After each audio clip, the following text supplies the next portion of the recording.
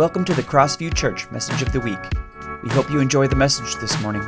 For more information, visit us at mycrossview.com. How are you? Good to see you. I'm glad you're here this morning. It is a glorious, glorious day today. We are starting just a really quick 3-week series in the book of James. And I know you're like, 3 weeks? What's the deal with that? Because that's so quick. As Pastor Holly said, in 3 weeks, we come to the season of Advent. And so we'll be doing that. But we're so thankful that Darren Land was here with us this last week, but we had to rearrange some dates to be able to make that happen. So we're going to be looking at the book of James for 3 weeks. We will come back to it again at some point and dive more specifically into the book. So this morning, a couple of things. I just want to really encourage you for these next 3 weeks, spend some time on your own in the book of James and study and read, use it devotionally. It's an incredible book. Today's going to be kind of an overview of the book. I want to get into a couple of themes of the book of James. I want to talk about the person of James a little bit because he fascinates me. And I want to talk briefly about the context or the context in which James is writing and to whom he's writing, because it's important to understand that to really get the depth and breadth of the book of James. As we enter into this series, let me ask you this fun question. How good are you at small talk? You know, the idea of that you could potentially talk to someone about anything, meaningless conversation, right? That it's not super, it's actually superficial. It's not very deep. Small talk. Maybe you're good at it and you can talk to anyone about anything, and maybe you're not. Well, when we get into the book of James, we quickly learn that James has no time for small talk. The book of James gets right to the point about life and matters of faith, and he does it quickly. After scarcely saying hello, he offers this: "Consider it pure joy, my brothers and sisters, whenever you face trials of many kinds." That's verse 2. How about this one? "Don't merely listen to the word and so deceive yourselves. Do what it says." That's James 1:22. And he caps off the first chapter with this: "Religion that our God the Father accepts as pure and faultless is this, to look after orphans and widows in their distress and to keep oneself from being polluted by the world." That's James 1:27. And then one of the most famous things he says right away in the beginning of chapter 2, he cuts right to the core, letting us know in no uncertain terms that faith without works is dead. That's what he says. Okay, so I hope that you're ready for this. I actually find this kind of direct approach a little bit refreshing. How about you? It can be very convicting, but there's one thing about James that we know: he's clear, right? And that can be very, very helpful. James doesn't often mince words. He'll tell you how it is and where you need to grow, and he's really serious about our faith leading to action in our life. That you can't really have one without the other. James is a short book. It's only 5 chapters. It's got a little over 100 verses, and about 2/3 of those verses are what are called imperatives. They're commands to do something. And after the introduction of the book, James is broken up into about 12 different wisdom teachings, each one very important in the life of the believer. Isn't that cool? I love that. James is often known as the Proverbs of the New Testament. We all know Proverbs as a book of incredible wisdom, and James is certainly that.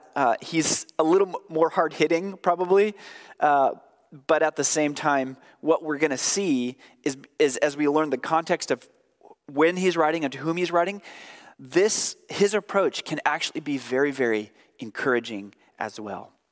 So we'll get into that a little bit. So wisdom is a major theme in the book of James. There's 2 places that you can get wisdom according to James. This mirrors Proverbs and it mirrors Psalms. If you remember our summer Psalm series, Psalm 1 talks about where you can find wisdom. And it talks about these same two kind of approaches. One is God's wisdom, which is often referred to as wisdom from above. And the other is human wisdom from below, which is often categorized in James by self-centered pursuits and the sinful nature. Again, it's very clear. James is wanting us to pursue the wisdom that only comes from God, specifically as you think about the way that it informs your life. Where you get your wisdom, how it changes you is going to affect how you live, right? So James is saying, please, please, please, if you follow Jesus, there's only one way, one place to get your wisdom, and that's God's wisdom. So as you read James, I hope you're ready for some intense exhortation, because he's going to point us to this wisdom, and he will demand that our life authentically reflect our salvation in Jesus. That's a constant question that we need to ask as we read through the book of James. Does my life authentically and truly reflect the salvation that I have in Jesus, the love that I experience from him? I think as you read James, you might ask yourself, did he write this book last week, right? Because it seems very, very relevant to what we're going through in our world today. Action, the action that our lives truly reflect our inward transformation is a significant theme all throughout this book. And it's a question that I've wrestled with anew this past week as I've been preparing for this morning. And I hope that that's a question that you're willing to ask yourself and be honest about. Pastor Holly and I were having this great discussion. How do we know if we have a life that's changed? Takes us to Galatians 5 and the fruit of the Spirit. And then you say, am I growing in these things? And you start check, check, check, or nope, I've got some work to do, right? James is constantly asking us this, to wrestle with, does your life authentically reflect what God has told us and what he said it would look like? And if not, why not? And then do that work. Rubber meets the road kind of stuff in James. No fluff here.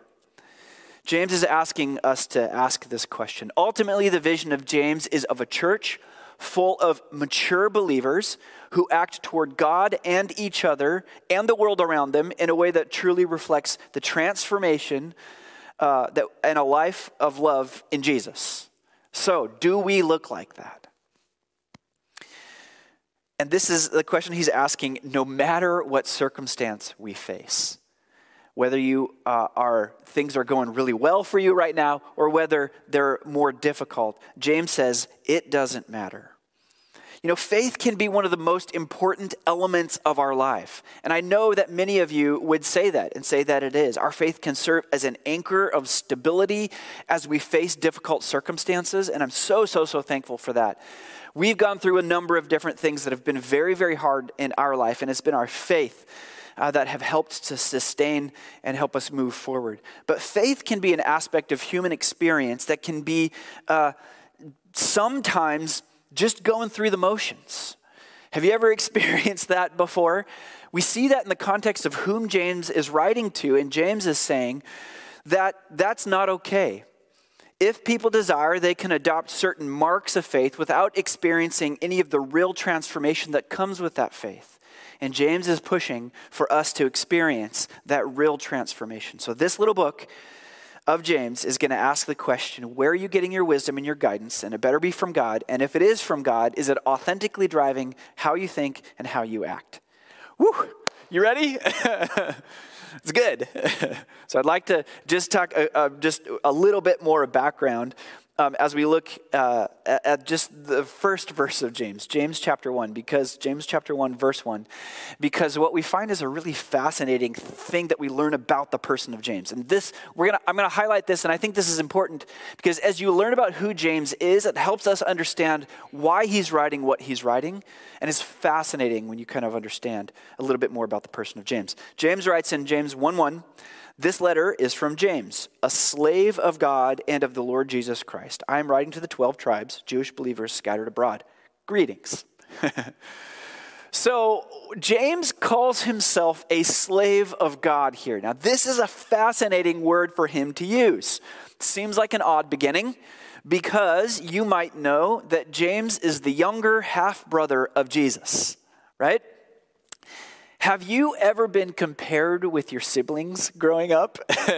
Have you ever had any kind of competition, natural competition between your siblings, maybe especially your older siblings? I'm the oldest in my family, so I know all of my siblings want to be like me. I'm just kidding.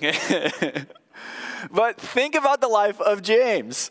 Yeah, my brother is the King of Kings and the Lord of Lords, the creator and sustainer of all things. Right? Just think about growing up with that. Talk about the potential for a competition and an emotional complex, right? But it's interesting that James wouldn't mention that from the very beginning. He calls himself a slave, a bondservant of Jesus. And I think this is incredible. It's fascinating because all the evidence that we have about James in other parts of the New Testament tells us that while Jesus was in the midst of his earthly years of ministry, James did not think of his brother as the Son of God, which kind of makes sense if you take it all in the family context. And at first you might be like, what? That's crazy. But if you stop and think about it, this kind of thing usually happens. I mean, you don't automatically think of your siblings as God, right? Or the long-awaited Messiah sent to save and redeem the world. Anyone have a sibling like that? So we have a couple of instances, one in the Gospels where the Bible tells us in Mark 3, verse 20, that the family of Jesus showed up in this one circumstance where Jesus was teaching to take him away because it says they thought he'd lost his mind. And then we have references like in John 7, verse 5, where it says that Jesus' brothers didn't believe him as he was teaching, and this likely includes James. Isn't that fascinating? But then something happens to James, and this is why I just love talking about the person of James. Something happens to James to dramatically change the way that he thinks about Jesus and dramatically change his life. About the time of Jesus' death, James says, I take it all back. My brother, who I had tried to have institutionalized, is the long-awaited promised Messiah. He's God, and I'm in. So what was it that changed? What happened to change his mind? And this this is a clue to why James is almost aggressive in his letter about transformation that leads to a different way of life. And that change came in the resurrection of Jesus, which is amazing because James becomes one of the central figures of the early church in Jerusalem, a pillar of the faith in the heart of the beginning of Christianity. So James's life was radically changed by the resurrection of his brother. And it says in 1 Corinthians, it says, I passed on to you, this is Paul writing, I passed on to you what was most important and what had also been passed on to me. Christ died for our sins, just as the scriptures said. He was buried and he was raised from the dead on the third day, just as the scriptures said. He was seen by Peter and then by the 12. After that, he was seen by more than 500 of his followers at one time, most of whom are still alive, though some have died. Then he was seen by James and later by all the apostles. Oh, isn't that amazing when you notice that Paul, as he's writing, thinks it's really important for us to know that the risen Christ appeared to all of these other people, but he pulls out James. He met James, and James's life was changed. I wish we had a firsthand account of that encounter. Just think about what that would have been like. What would have James's reaction to Jesus been like after his resurrection? So James has this complete inward transformation. He gives his heart wholly and completely to Jesus, not as his brother, but as his Savior and Lord. So this is so important as we look at and read the book of James, but I also take encouragement. Do you have anyone in your life that is just, that is hesitant, struggling with belief and faith? This kind of transformation can take place because of the resurrection of Jesus. Amen? And so that can give us some encouragement. Look at what happened to James. So James starts his letter by saying, Hi, I'm James. Jesus is my Lord and Savior. I'm his servant. Now let's do this thing. It's so important for us to understand this because James continues to emphasize this. Incredible. His lingering question for all of us. Who is really your Lord and Savior? And has he changed your life? As you're reading that, you hear James being like, he's radically changed my life. So you need to hear me and take seriously what I'm saying. This will be a question that will drive the rest of the book. This letter of James is one of the earliest letters believed to have been written. It was written, scholars think, not long after Jesus ascended into heaven, and not long after the events of Acts in chapter 7 and the stoning of Stephen. James is clearly addressed to the 12 tribes scattered among the nations, and this letter has a more Jewish flavor to it as he's writing. In fact, we kind of mentioned already, James doesn't leave Jerusalem after Jesus leaves. He stays and becomes a significant leader there. This letter has the substance and authority of what we find in the prophets of the Old Testament. And has a style, it has the style and the beauty of the Psalms. It's an incredible letter that captures so much of the history and tradition and style of our faith. I love this letter. It was written to the Jewish people, but also to all of those who profess faith in Jesus as Lord. So we've kind of gone through some of that context. It's really important now. I want us to think about who the context in which James is writing and to whom he's writing, because this is where the encouragement comes from, the very direct approach to the things that he's teaching. The Christian church at this period was probably between 18,000 to 22,000 people in Jerusalem. And at first they were really enjoying the favor of the Lord. Women and men were becoming Christian every day until Stephen is stoned to death. And we know the story of Stephen as being the first Christian martyr. Then the Bible and history tell us that there was a persecution that broke out against the Christian church in Jerusalem. And what happened was a lot of people who believed, a lot of Christians, began to flee. They were scared and they ran. Some, as they fled Jerusalem, preached the gospel wherever they could, to whomever they could, and started churches along the way. They preached to whoever would listen as they went throughout the ancient Roman world. But then some fled, gripped by fear, and were tempted. They were tempted and afraid of the persecution that they were going to face, and so they compromised their faith and their commitment to Jesus. They wanted to just blend in wherever they went. So they didn't preach, they didn't teach. In fact, they changed their life so that they wouldn't look any different from the community and the culture around them. Now, we can kind of understand what this is like, or we can understand that fear causing that kind of action in people as they fled. But these people were tempted to give up their faith and live in a way which reflected kind of the normal values of their culture. And this deeply concerns James. And he speaks into this difficult situation. So again, this is a huge piece of the element of who James is and what he's writing into and to whom he's writing. He emphasizes a return to Jesus, to Christ, a perseverance of faith no matter what it is that you face, because that's what people changed by God do. And this is where I think it's really, really helpful for us as we think about the difficulties that we're facing. James is writing, this incredibly changed person is writing to a group of people who were facing significant persecution. James, the half-brother of Jesus, skeptical for years, then radically changed after Jesus' resurrection, becomes a primary leader in the formation of the early church, and he's writing to these Jewish believers and to the larger church as they face persecution.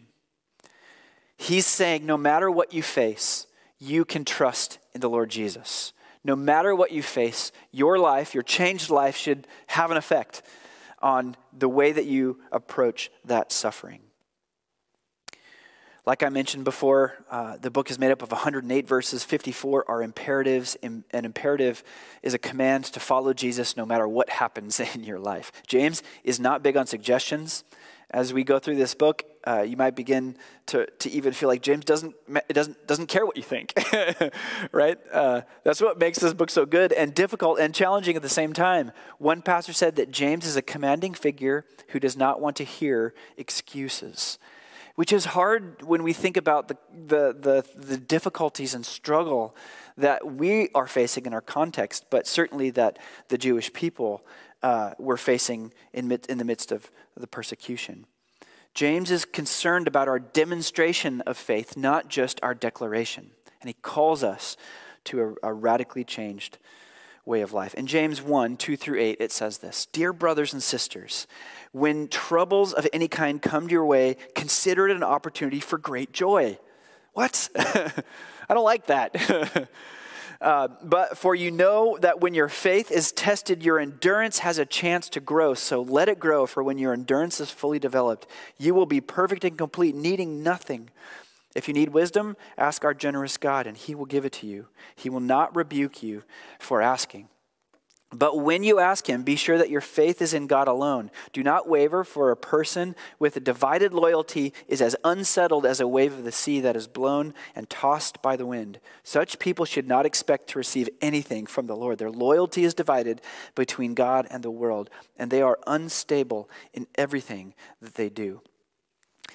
That's intense, right? Especially when you think about that people are losing their lives for confessing Jesus as they leave Jerusalem.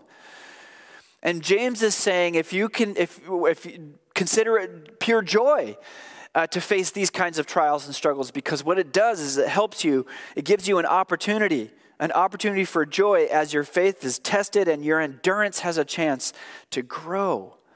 James starts off by acknowledging something that everybody tries to avoid in life: trouble, right? And I think James does something right away that can help us better understand this whole book and help us grow spiritually. James says that you and I, and believers in Jesus, have a different goal in life than avoiding trouble. We see people becoming rich and famous with big houses and big cars, luxurious holidays. This celebrity culture of our day tells its own story, right? That we see a famous sports hero, a flashy wedding, and so much money. It feels like they don't have a care in the world. We want that. We feel like if we can just have that, we can avoid all the trouble in life, right? And James will remind us that those things fade. Ultimately, they have no lasting importance. That's not the goal of those of us who claim the name of Jesus. The only things that are permanent, that last, are God, his word, and the change that he makes in our life. And that's our focus, that's our purpose, because then we can stand firm under the struggle, under the trials, under the persecution, right? Those things don't blow us over. James is saying loud and clear that you have been changed and have a different purpose in your life than the world around it. So live like it. So again, connecting this idea with what the Jewish people are facing in the midst of persecution. Often people pursuing fame and wealth and everything that goes into that are trying to avoid normal pain, suffering, and hardship in life. James reminds us that there is in Jesus lasting strength to help us in the hard things that we face. Not only can we make it through, but James says you can actually grow and mature. You can know more and more the love of God if you find purpose and life and freedom in God, even though you might be going through something difficult. Many people that were running from the persecution had the wrong goal. Many were trying to flee from the persecution, trials, and suffering of life, but God didn't promise that we can avoid that, right? In fact, what do we find in John 16:33? Here on earth, you will have many trials and sorrows, but take heart because I have overcome the world. And James says, don't be of a divided mind about this. You will face trouble, and when you do, there's one place to go to get what you need. James 1, 5 through 6 says, if you need wisdom, ask our generous God, and he will give it to you. He will not rebuke you for asking. But when you ask him, be sure that your faith is in God alone. The goal is spiritual maturity through difficulty. Faith that trusts Jesus when we can't see everything that's going on. We don't know what's ahead, maybe even when we're afraid. Mature faith won't try to be free from trials, but free under those trials, trusting in God's way of doing things. Amen? That's where this gets encouraging. Because even though when things are difficult, we know that the change that we've experienced can help us in the midst of that. So James is direct. James is clear. James is hard to read, but James is encouraging because he's reminding us, if you've been changed, you know what? You can face anything. Dear brothers and sisters, again, he says, when trials of any kind come your way, consider it an opportunity for great joy, for you know that when your faith is tested, your endurance has a chance to grow, so let it grow. For when your endurance is fully developed, you will be perfect and complete, needing nothing. What a great perspective change for those of us following the Lord Jesus, right?